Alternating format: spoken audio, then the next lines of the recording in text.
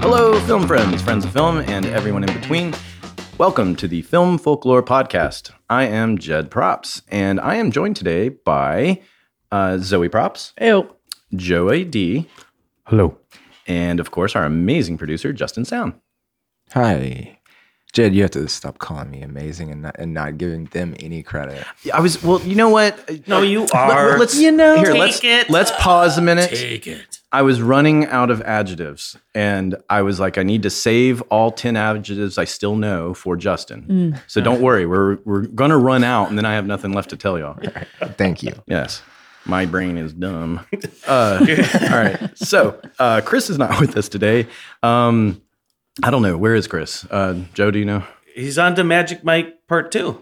The marathon continues. It continues.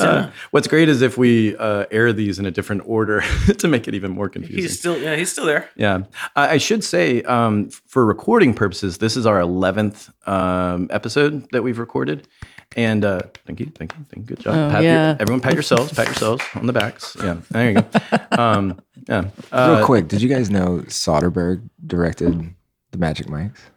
Yeah. I think I did know that. Or the first one, right? I don't know about beyond that. But I think it's both of them. Magic Mike? Yeah, why not? Well, there's three. Oh, there's three. Oh, I so heard yeah, that the first one was like better than it should have been. Better than you would imagine. Yeah. My mom saw it. My mom doesn't watch movies like that at all, ever. Yeah, I guess she went with like a girlfriend or whatever. She's like, yeah, I saw Magic Mike. I'm like, what the fuck are you doing So there? have you watched the stripper movie yet? Yeah. And she said it wasn't bad. And I was like, okay, Mom, what the hell are you talking about? So yeah. That's great. I got nothing. Wow. So the reason I bring up that this is our 11th recording is that we are entering uncharted territory for our genre, I suppose. Because we're kind of a niche podcast, we're like behind the scenes film. There haven't really been a lot of other podcasts that were similar. And to the best I could tell, they all seem to die by the 10th episode. So we are officially beyond whatever, deep space. I don't know. We just have to survive physically survive this next 60 minutes. Yeah, Chris is not here, as we said, but we're going to go right into it. We are introducing yet another new segment. Guess what? We haven't really explored too much of the lore part of our title. And so we're going to start occasionally doing another segment that we're going to be calling Legendary Lore. And we're going to put a spotlight on famous incidents or things that kind of happened throughout film history. It might be kind of contemporary. It could be a little older. But we'll get into what we're talking about here in a second because we got a doozy of a famous story. But first, at some point, we've all been on chaotic shows. It's unfortunately just part of the business. Even though we'd like it to not ever happen, we'd be lying to ourselves if it didn't happen. And you know, what are some typical reasons for a show derailing and going unhinged? COVID. Wow. Yeah. Boy, that was Good night, everybody. Yeah, that was a fun time.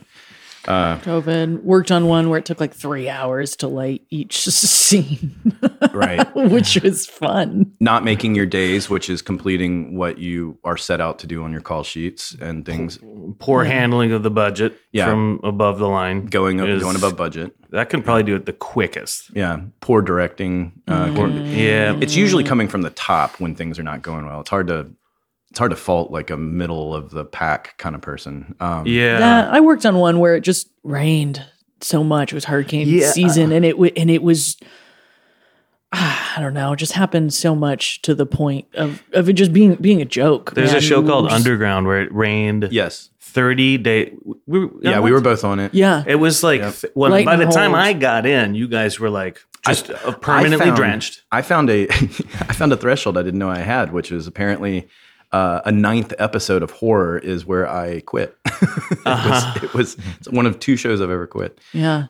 It was atrocious. Why'd you quit that one? Just because it was so... You're sad. I was very sad and wet. Yeah. I do my crying in the rain. Do you know the worst thing in the world? Toweling yourself off. Can't see the tears. And you stay wet.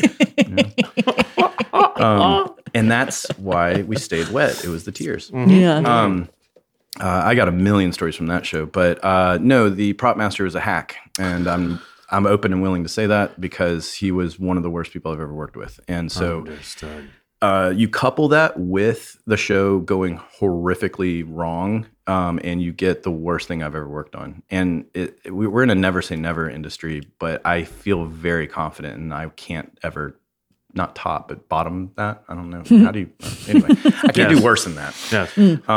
But Zoe, great point you brought up, because it's the elements is another thing and that show was, as Joe was saying, one of the wettest summers ever experienced in my lifetime, where every afternoon the sky was opening up and dumping. And this is almost entirely shot outdoors. In a like an old music, what do they call it? The agricultural museum? Oh, yes. So these buildings are like real shacks from like the Civil War era, like maintained, and the landscape was just one big gradual salad bowl kind of thing. It's here in New Orleans or Baton Rouge.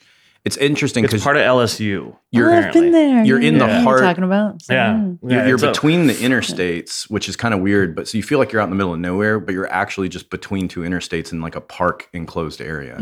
Yep. I believe it's the oldest surviving house in Louisiana is now on that property. Oh, no way. And we shot in that house, which seemed not like a good idea, but that's a locations question. Yeah.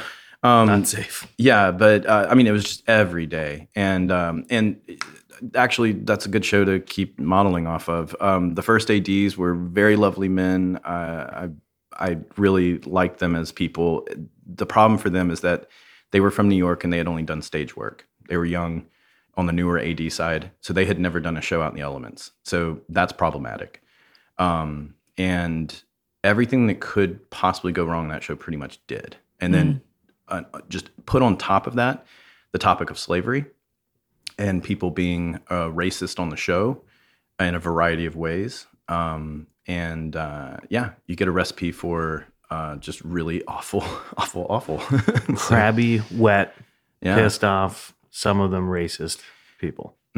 Oh, I can tell one funny story that I just remembered on a day that the sky was opening up like it did every day. And we were shooting out in a place called Vacherie, Louisiana, where there's a bunch of plantations that are now kind of museum-y places. But we were shooting around this one plantation, and sky opens up, and the actor, I can't think of his name offhand. It's the actor that played Bubba in Forrest Gump. He was a very lovely man. All the actors on the show were great. But hold for truck. Is that a truck? No, it's a bus. Hold for bus. It's like a big truck. Damn you, paparazzi bus. And continuing. Coming around. We see the sky opening up, and it's about to rain cats and dogs again. And the first AD said, "Everyone take shelter in the big house," which, phrasing maybe not so great.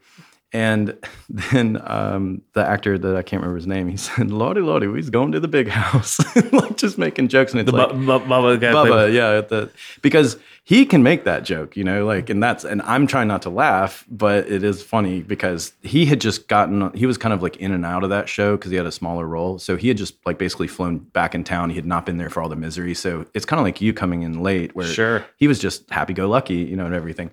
But it's just phrasing all the sensitivity on the show, and then you got this guy that just goes, "Lordy, he's going to the big house." Yeah, and it was funny. It was just like, oh, where have you been this whole show? Because you still have humor. Yeah.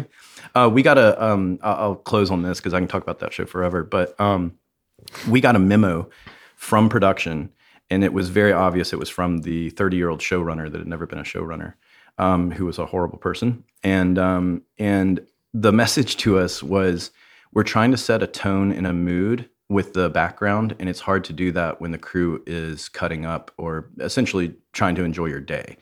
And so the message that was sent out to the entire crew was to basically put your head down and act depressed. Shut up and... Yeah, to shut up and put your head down. And it was just, why do that? It was just every day it was something on that show. And so, you're getting those beat downs and stuff like that. And in fact... I never saw that memo. But that memo came out. that memo came out the very day that I just told that story. So that morning we'd gotten that memo, which is why I was not trying to laugh, because Mikhail, I think it's going to bother me. But that was the thing. I was like, so I actually showed him the memo. And afterwards, he goes, "What the fuck is this shit?" And I was like, "This is how the show's been going." He goes, "Damn, I feel bad for y'all." And he's like, "I'm going to be out of here tomorrow, so good luck." Hope it doesn't rain. Yeah, but anyway. McKelty Williamson? Yes. That's him. Lovely, lovely man. He was a nice dude. He was very nice. Everybody really was nice on that. But you weren't allowed to joke. No. Aldous Hodge. Smile. Yeah. That was my first Aldous Hodge meeting. Before Aldous Hodge. Now there's a rad dude. He's so cool. He's chill to the bone. And he's beef now, too. He wasn't really a beefcake. Well, he's not a beefcake now, but he's more. Oh, sure. He's a beefcake. He's beef now. He is literal beef. He has obtained machismo. Yeah. He is hot beef. Brain, where are you? In Beef Town, baby. In Beef Town. All of that is good to segue to the chaoticness that we can experience. And the show that we're going to talk about today had all kinds of things go wrong, but the elements is definitely a big factor on what happens today, or on the show, I mean. The story that we have for y'all today is a 1956 movie called The Conqueror. We're going to say this is The Conqueror, Cancer Controversy, and Nuclear Fallout.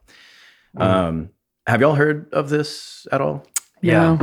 Yeah, I knew a little bit, but I was surprised. I've seen this poster, and I know that throughout time it was obviously, as we've come from this movie up to the present, the controversy of this is more violent as time goes on. Oh, yeah. Like, just looking at this poster is like, whew. So I put the movie poster in here. Zoe, you want to give a little description on what you're looking at there? Yes, John Wayne looking like he looks like he's got an interesting facial hair. Joe is dying right now. He's supposed to be Mongolian. He's Genghis Khan. John Wayne. That was the word I was looking for. I was like, is he supposed to be fucking Genghis Khan? And then there's a hot broad. Yes, complimenting this image. Yeah, there's a hot broad holding a sword of sorts. Right? With her hand on the blade, which seems like a terrible idea. Yeah, but maybe it's not that sharp. She's a lady, so she probably didn't think to sharpen that sword up. It looks more like it almost looks like a giant nail file. Kind of thing. Probably. So that's it. And he's making a painful face, like That's his warrior's cry. Yeah, right there. But it doesn't look like he's being very loud. He looks like yeah, he's screaming for his lunch. Joe, what do you call that kind of facial hair that is on him? It's the opposite of Hitler. This mustache. It's called something, and I want to. It's like a catfish kind of thing. Yeah. There you go. Yes. Yeah. It does. I don't want to insult people with that, but it looks like he multiplied his eyebrows and then doubled them and then took them off and set them on the sides of his corners of his lips. It's called the Fu Manchu mustache. Is it? Technical term. It is a technical term, which I was about to say, but I wanted to look it up first before I just go saying words that sound whatever. But no, that is what it's called. The Fu Manchu. It's really offensive. Anyway, that's what it's called. I swear that's called. I prefer opposite of Hitler mustache, but yeah. Yeah, that kind of cool. I should give a disclaimer. It might pop up a few times that the word Oriental is used. Just know I'm quoting things at the time. Okay. Listeners should definitely go and look at the image of this poster. It is worth. Yeah. We're gonna Google. It'll be the first thing that pops up. We're gonna post some of these pictures too, just because they're amazing. So a little bit of background on this movie. It's widely considered one of the worst movies ever made. It often makes the top 50 lists. IMDb has a 3.7 rating out of 10, and that's the Internet Movie Database, if you don't know. Amazon reviewers mysteriously have it as a 4.3 out of 5 stars. So I don't know what that means about Amazon reviewers. Brutal. it kind of makes me think twice about how did this get made when they're reading the 5-star reviews. Anyway, so before we get any further, we're going to talk about the elephant in the room a little more, which is John Wayne as Genghis Khan. I put some movie stills in here for y'all to see. For Pete's sake. They're comically bad. John Wayne posthumously won a Golden Turkey Award. Have you all ever heard of that? No. I'd never heard of it. In 1980 for his performance in the worst casting category. Oh, wow. Trivial background.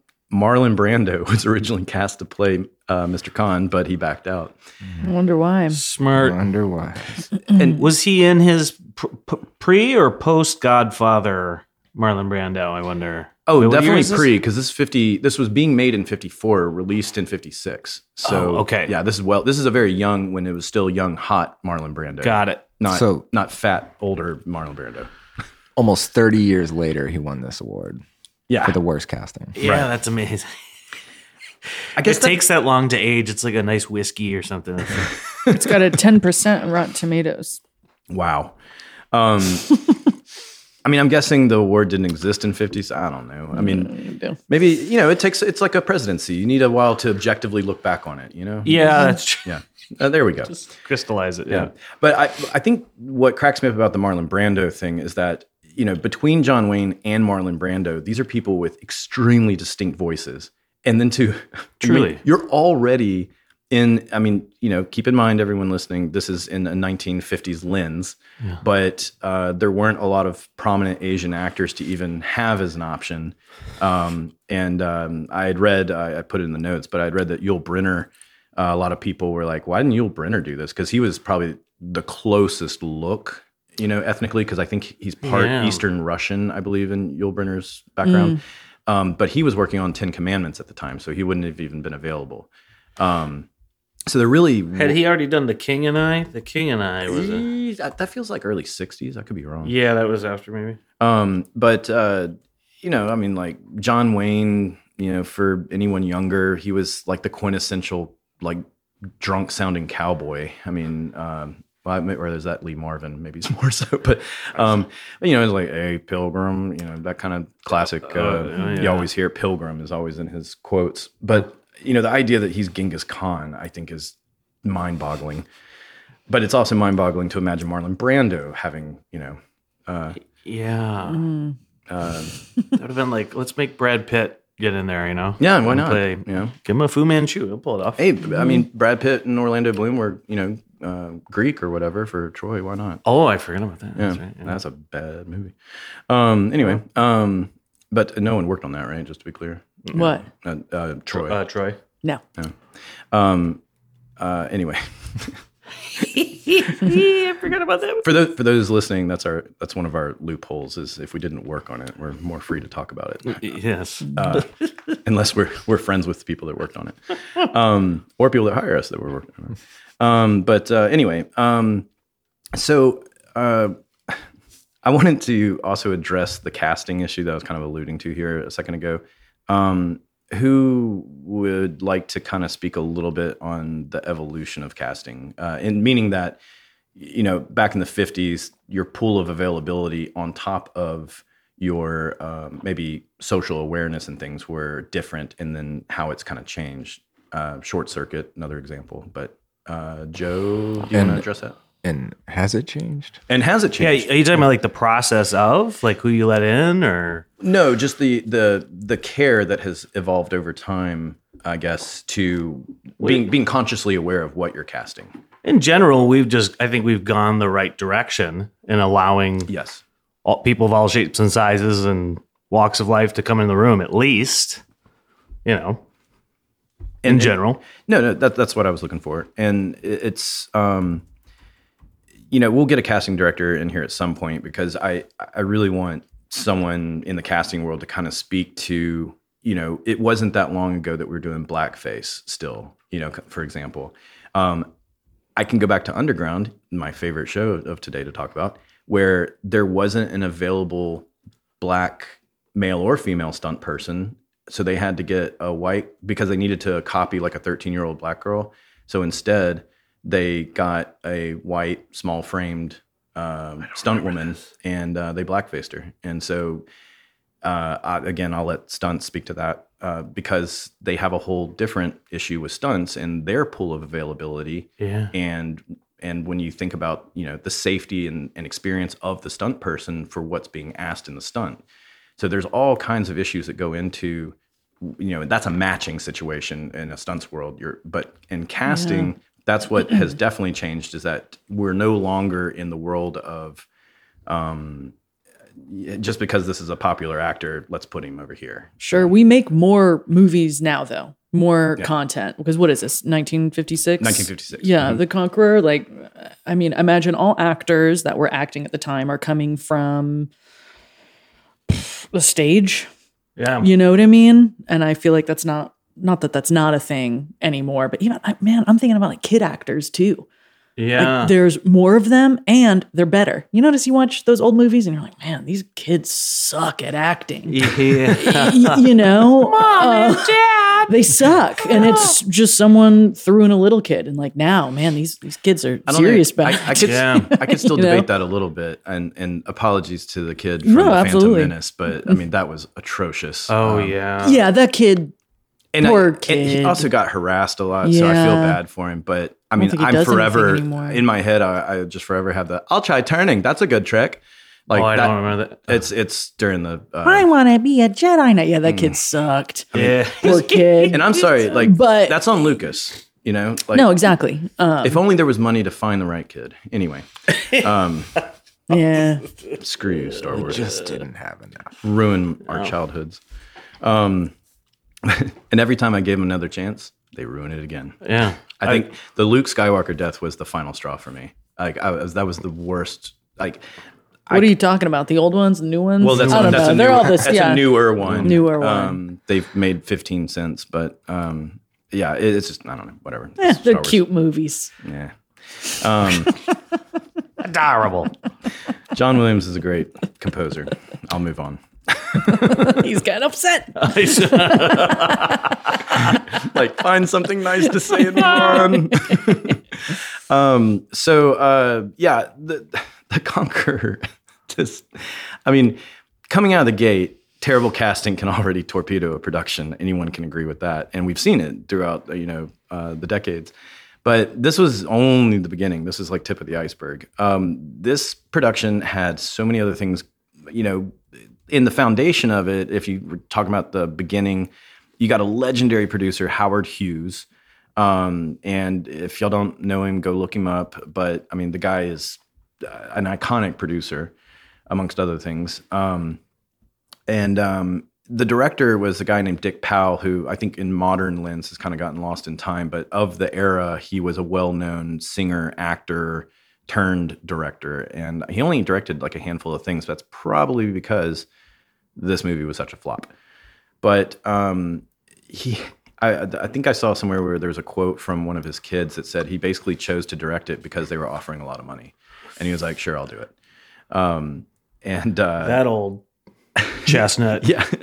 But you have a supporting cast of all these A-listers too. I mean, like of the era, I mean, some of these names, have fallen off with time, but Susan Hayward, Van Cleef, I can't think of his first name right now, but you have a lot of known talent coming into this. And that was no different than today, back in the 1950s, when you had your big budget stuff, your 10 Commandments, your Cleopatra, the big sword and sandals. As they called them. Yeah. Yeah, there you go. And again, I'd like to repeat, no one Asian in all these things I'm listing, on a movie that is all about Mongolia. This movie at the time had a budget of $6 million. Does anyone want to guess what that is in today money?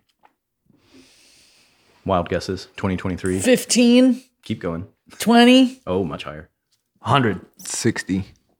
And Justin's going to win for closest without going over. It is about $68 million in today's money. But I don't think that accurately shows how expensive it was, because you also have to think your labor and materials was also much cheaper. So Yeah. This is probably what, like a over $100 million movie today. Just, one of the, I would think. Yep. Drop in the bucket. So I have a picture here of the Utah Valley where the shooting took place. They were kind of all over this valley and different areas. And I mean, we'll post it, but if you want to imagine what a dry Rocky Mountain, Utah valley looks like, that's arid what it is. mesas and sandstone. There you go. Maybe some buttes. Couple buttes. Yeah, a couple buttes. So they're out in the elements, kind of like what we were talking about earlier, except this is a desert, which is something that, thank gods, we don't have to do in here much. But unless you're in one of the sand pits. Unless you're on underground, opposite of the desert. Yeah. But have y'all ever shot in one of the sand pits? Mm-mm. Oh, they're awful. I recommend high socks and possibly little garbage bags over your shoes. Are they 'cause you actual will get sand in there? Are they actual sand pits? It's a pit of sand. It's basically like it's Like the Sarlacc pit. like yes, exactly. Is that it? Joe's on the trolley. Y'all get on the trolley with Joe. No, it's just like a it's just like an earth. It's just a Speaking of Sarlaccs, they actually cast a Sarlacc there, and that's how you do It's it. just an earth pit. it's just mounds of earth material and like this is a dirt pile, this is a river sand pile, this is, and then they sell those to construction businesses and things like that. Okay. But sometimes we go and shoot in their sand area to simulate a deserty sort of place. Understood. Okay. And it is not cool. Yeah. Try pushing anything on wheels through sand. It's worse than what's the pea gravel? Oh, the pea gravel. Yeah. Anyway, so there's a quote. Zoe, will you read? I put this thing in from a Collider article. Will you read that? Ah, yes. If a dysentery-stricken Harrison Ford, the $1 million insurance policies of the Mummy, and the testimony of many, many actors can teach us anything, it's that shooting in a desert anywhere in the world sucks. Nature is out to get you in the middle of nowhere. You have to fight with the blistering heat, potentially dangerous animals, all while dealing with the regular stressors that pop up on a film set. Nature doesn't compromise, nature doesn't cooperate, and nature doesn't care about your movie. Why should it? According to Harry and Michael Medved's book, Hollywood's Hall of Shame, The Conqueror made for a grueling shoot that, for reason alone, water sources dried up and people fainted from heat stroke, but it was pushed over the edge from grueling to genuinely dangerous by the particular desert they decided to use the film for filming. Sounds pleasant, right? So in 1953... That is just awful. Yeah. Sorry. In 1953, not far away, just over the border in Nevada, there were 11 above-ground nuclear tests at the Nevada National Security Site. And a year later, 137 miles downwind from that, and that's 220 kilometers for international friends, that the filming began on, you guessed it, The Conqueror. So this is where we're starting to get into the controversy side of it, because the filmmakers were aware that the testing was over there in Nevada, but they had been reassured by the federal government that it was safe to film there. And you have to keep in mind, this is the 1950s when Americans still trusted the government. So if the government says it's fine, because clearly they know about radiation in 1954, Yeah. So everyone's like, sounds good. Cool, let's go shoot. Yeah. Bring your cigarettes too. They're good for you. Right. Rub your cigarette down in the sand a minute. Just get it real good and uranium-y. It's got a special kind of dizzy. It's a new glow on this smoke. So we want to tell you about Teaser Fest. Burlesque excellence. Immerse yourself in a world of allure at Teaser Fest, a burlesque extravaganza in the heart of New Orleans from January 18th to 21st. 7 showcases, guys. Countless thrills from the timeless queen of the striptease at the Orpheum Theater with live jazz to the avant-garde Vera Tease featuring acrobatics in the same iconic venue. Sorry, I chuckled because I think it's supposed to say varieties. I think, yeah. So I have to say. Yeah, so we should probably do Wait, that what? one. Oh, Yeah. What did I say? What did you say? What did you Varieties. Verities. I would have cinema verities. I'm sorry. It's like the kid in class you're reading out loud. No, but I mean, that's. laughing at you. No, I feel like we should shame people more. I feel like it gets people on their toes. I see you went to the Varieties. Derek Varietos. Zoolander school for Yeah, kids who can't read good. varieties. Yes. Yeah, varieties. Verities.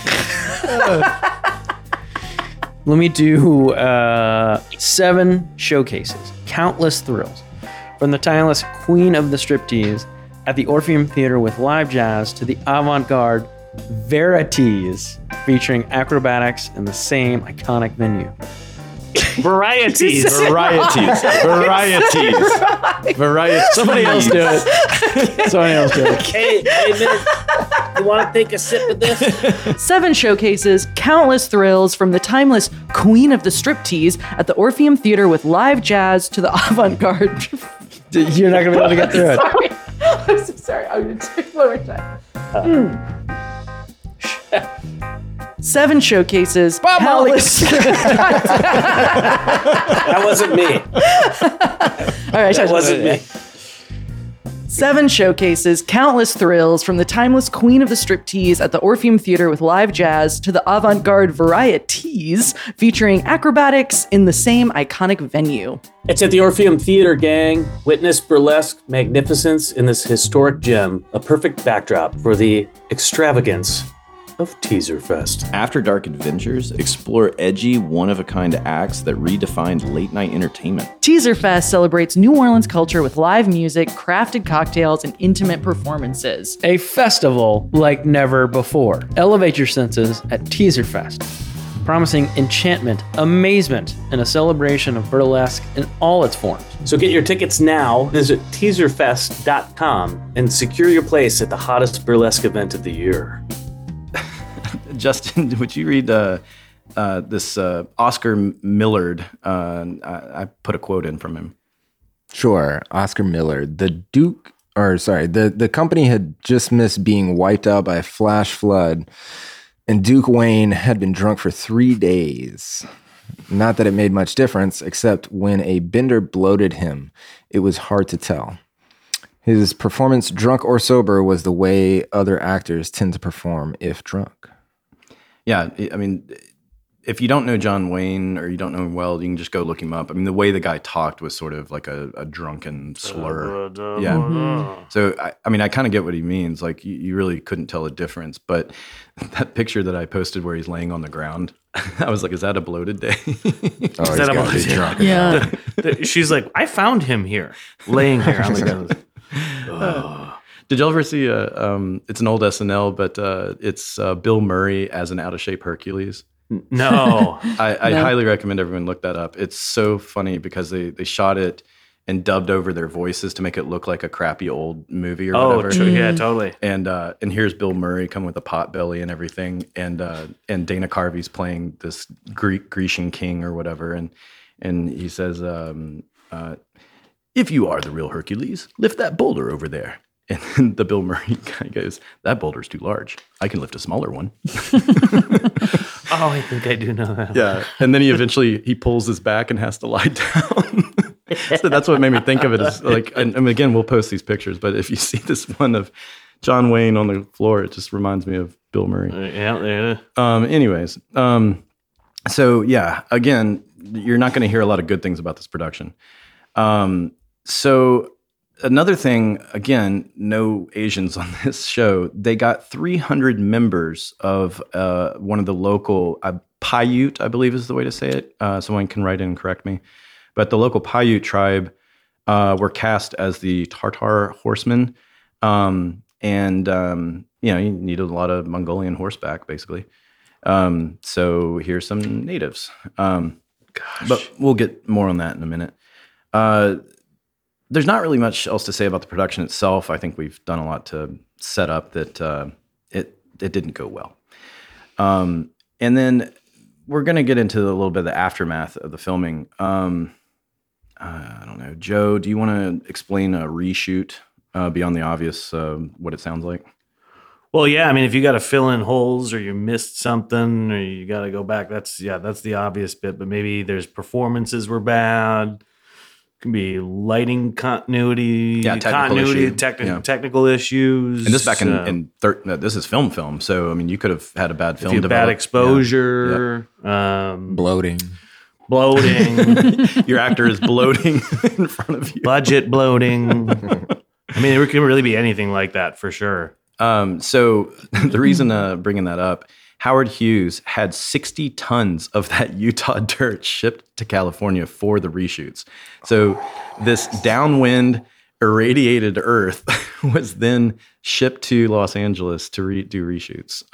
So if you weren't getting enough exposure, let me just bring it to you and just rub it around. We're going to have asbestos snow on the set too. Oh man, how lawless. Too, because like we've been in places where it's like I don't feel good about this, I feel like I'm inhaling smoke, or I don't really know what's around. But this like warehouse you're there. is clearly like just chemicals and and you don't want to be the only guy to say something, or because it's at the end of the day, like you're not going anywhere. We should have a whole topic at some point on whistleblowing and everything, because that's a culture that's trying to change for the better, for in the name of safety and other things. But we can talk about that another time. But you are correct. I mean, that if the courage of the person on set that speaks up and is like, I don't like this. Open challenge to anyone in the IATSE union.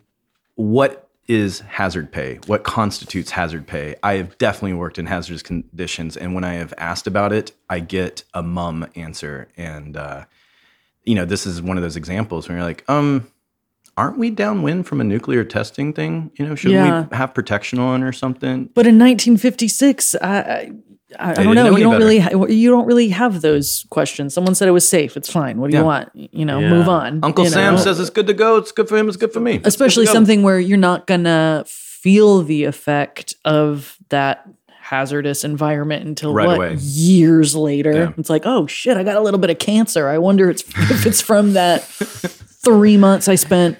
Filming that. I wouldn't think that. Yeah. Like, just my luck. The desert's got fresh air, I thought. I don't know. Yeah.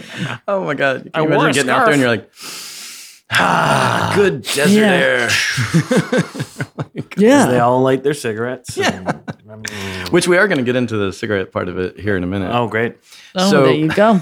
So now we're going to get into some statistics. Hopefully, y'all aren't driving because this might make you fall asleep. But so there were 220 crew members, and this is not including the 300 Paiute peoples. That's big. Yeah, it's a big show. Big show. Because Joe, what would you say is like the average crew? 100, 120. Yeah, there you go. This is a massive crew. There's also probably positions that no longer exist that were probably in this time period. Sure. That's another thing is the evolution of our industry. Sometimes there's new positions that crop up by demand, and there's other ones that go away. Yeah, they didn't have monitors back then. They hired a guy to paint the scenes in real time and put those up at Video Village. Yes. So that's what he was. Some very a really fast sketch artist. Yeah, that's kind of like the courtroom. Yeah, exactly. You know what I mean? He's running it back over. I forgot what we framed up there. He's like, almost done. Yeah. Bear with me. And they had 4 guys that did that. Yeah. So, you guys can only imagine out there. I like the idea. Those 4 guys were Asian too. That's the weirdest part. They were the Asian guys. The only Asians on the entire crew. I just imagined like 8 hands on one notepad, like combined to scribble the image together. I bet some new positions were either created on this show or because of this show. Is this the origin of the HR department? Sure. Yes. HR. Is this where human resources comes from? Yeah. So of these 220 crew members, again, not including the Paiutes, 91 crew members contracted a wide range of cancers in their lifetimes. And that's about 41% of the crew. 46 of that 91 died from a cancer-related illness, and that's about 21% of the crew.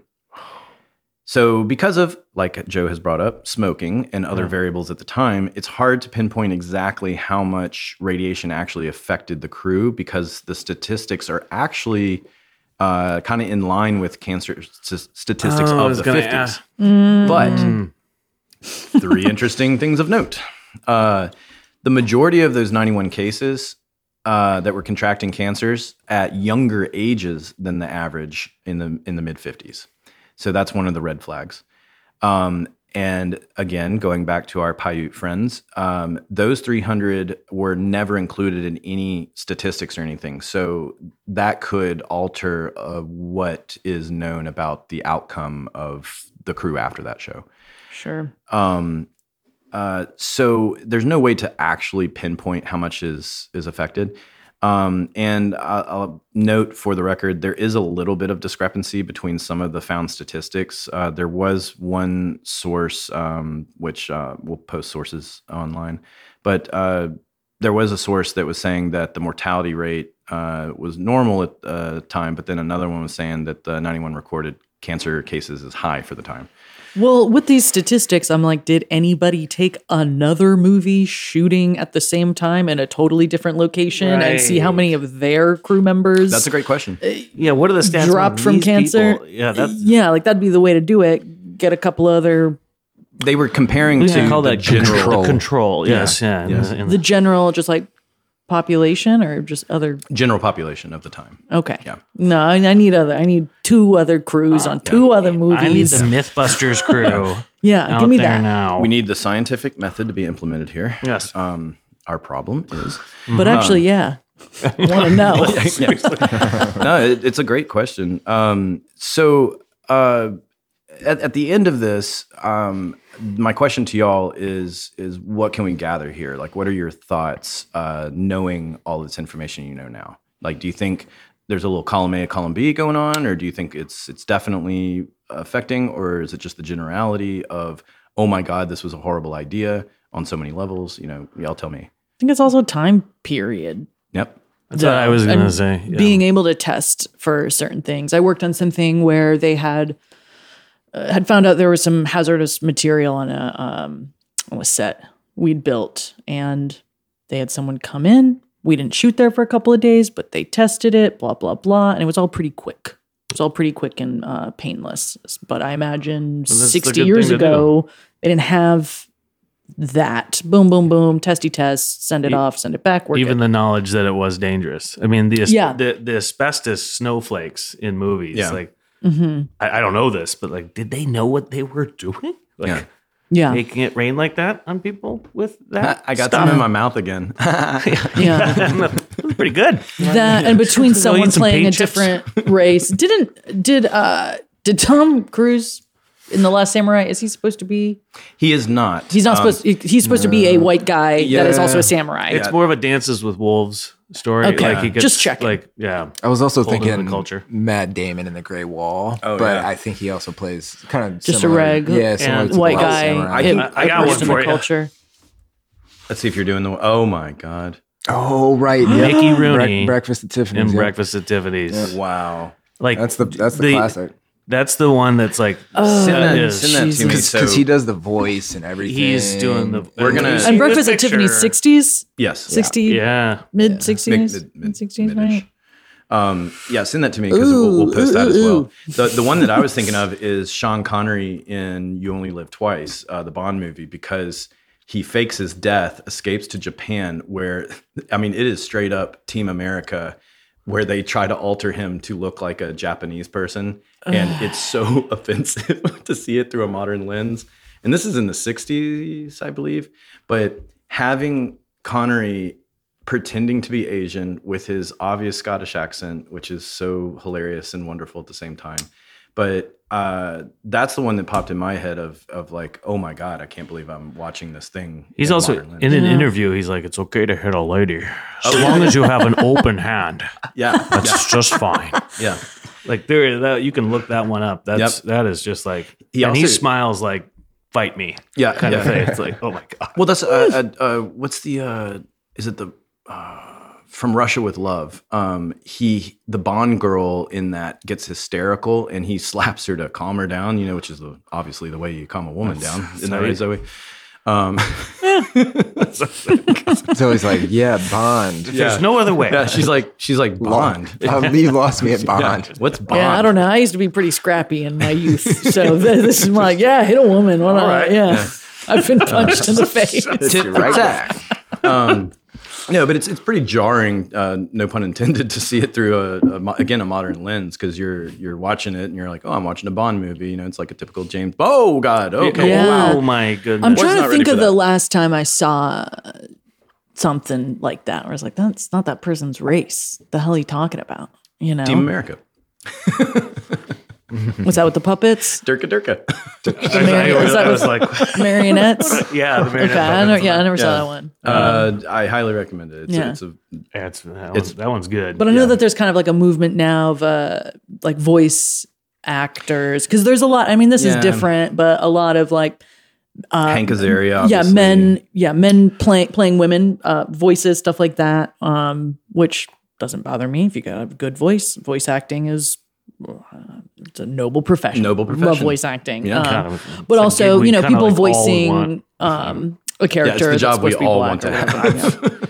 Yeah, everybody wants to be a voice actor, right? So I see that, but I don't know. I don't think a lot of people have super strong opinions on that, because a silly voice is a silly voice, right? And it's fun, and it, a lot of the times with cartoons, someone's blue or yellow or whatever. Current, so, I mean, that's a little getting into the, I think, cancel culture currently. Yeah. That people are really pushing over the top for, like only a handicapped person can portray a handicap, a character kind of thing.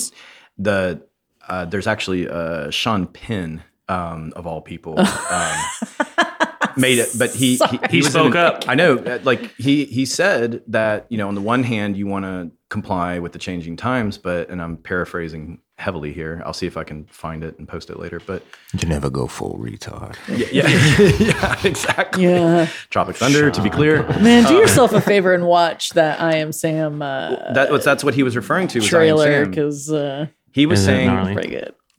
He was saying Daniel Day-Lewis would never be able to do My Left Foot in today's world. He was saying I would never be able to do I Am Sam in today's world. And he's saying his point was that, not to say that this is right or this is wrong, but that this is what the times are. And so again, with acting, you're playing a character. So I'm kind of torn on the whole thing, because it's like, I don't care what you look like. If you play the part really well, then play the part really well. But that's just my 2 cents. Yeah. Anyways, he does fall on a some murky cake world. in that. Yeah. It's very funny. But Tom Penn falls in some cake. to circle us back, Oh my Very gosh. funny. What now? what's that? like on his butt, like he did. No, he comes around the corner and he's holding a giant sheet cake and he eats shit, and it's so cancel culture aside, that is a damn funny moment, and it makes it into the trailer. I Am Sam. Oh, I Am Sam. He's running with a sheet cake, right. and he does this kind of spin out, and he falls. Oh my god. It makes me laugh Oh my hard. We God. can watch it later. Oh my god. That's great. I had forgotten about that. My brain Oh, I did not. went to Donald Sutherland cameo in Kentucky Fried Movie, because there's a moment where there's an oldie. Yeah, it's a moment where it just goes Donald Sutherland as the clumsy waiter, and then he literally it's Donald Sutherland for all of 4 seconds tripping and falling into a cake. Oh, that's great. Simpsons does it too. Yeah, that's great. Yeah. It's wonderful. So I think the point that we're trying to make is that someone like a John Wayne character has no business playing Genghis Khan. No. That's really what's at the meat and potatoes of it. So It's a gray area, but sometimes it's very clear right. what you're doing. Have there been any more movies about Genghis Khan since? Just curious. Yes. Because That's a good thought. But actually made by, I believe Chinese production has done some Genghis Khan historical stuff. okay. Which, hey, that's the way it should be done. Yeah. Don't get 300 Paiutes. Go get, actual Asians anyway. Yeah. Who played Genghis Khan in Bill and Ted? Oh, yeah. Oh my God. Because Oh, Genghis shit. Khan is in Bill and Ted. Yeah. I forgot. Yeah. While Napoleon's great in that. while he's looking, Yeah, that's true. Figgy. And he's like 999. Or no, what's shit? He's bowling or something like that? I also remembered Fisher Stevens' Short Circuit. Yes. Playing an Indian American. Because Johnny Five, the accent. Yeah. Whole, I mean, that was full on. And I don't remember who. It might be Kumail Nanjiani that said it. It was someone like him was saying that, like he was asked about that Fisher Stevens role, and they were saying like, my dad liked it, and he's Pakistani. That is funny. So, it's one of those things where it's that like offending people who aren't even like Indian Pakistani, for example, but basically suburban white women. Yes, that is offensive in my gated community of other white people. Yes. So Genghis Khan played by Al Leong. Sorry for the pronunciation there. If you can't pronounce it, it's probably good. It's probably a good thing. He is, in fact. Oh, yeah. He's a legendary. He's in Big Trouble in Little China. Yeah. Yeah. He's in tons of stuff. Tons of stuff. Yeah. Yeah. Oh, wow. He's he's dope. Yeah, that guy's awesome. Yeah, hell yeah to that guy. And I believe that was a Fu Manchu, right? I was. Yes, it was. Yeah. Rocking it. Yep. Rocking it appropriately. Yeah. All right. Well, we are off the rails as usual. So let's wrap us up here. We hope y'all enjoyed this. We're going to be doing these from time to time. If you have any ideas, of course, you can. Segue, Zoe. Oh, what up? Do you like what we're doing here? Do you have thoughts, comments, questions? Maybe you have an idea or a suggestion for topics you want to hear about? Well, you can find us on the interwebs. You can email us at filmfolklorepodcast@gmail.com. You can find us on all the social medias. Instagram is Film Folklore Podcast. Our Facebook group is Film Folklore. On Twitter, X is @TheFilmFolk. And don't forget to subscribe, rate, and review us. You can review us. Thank you all for joining us today. And someone take us out. Mammy.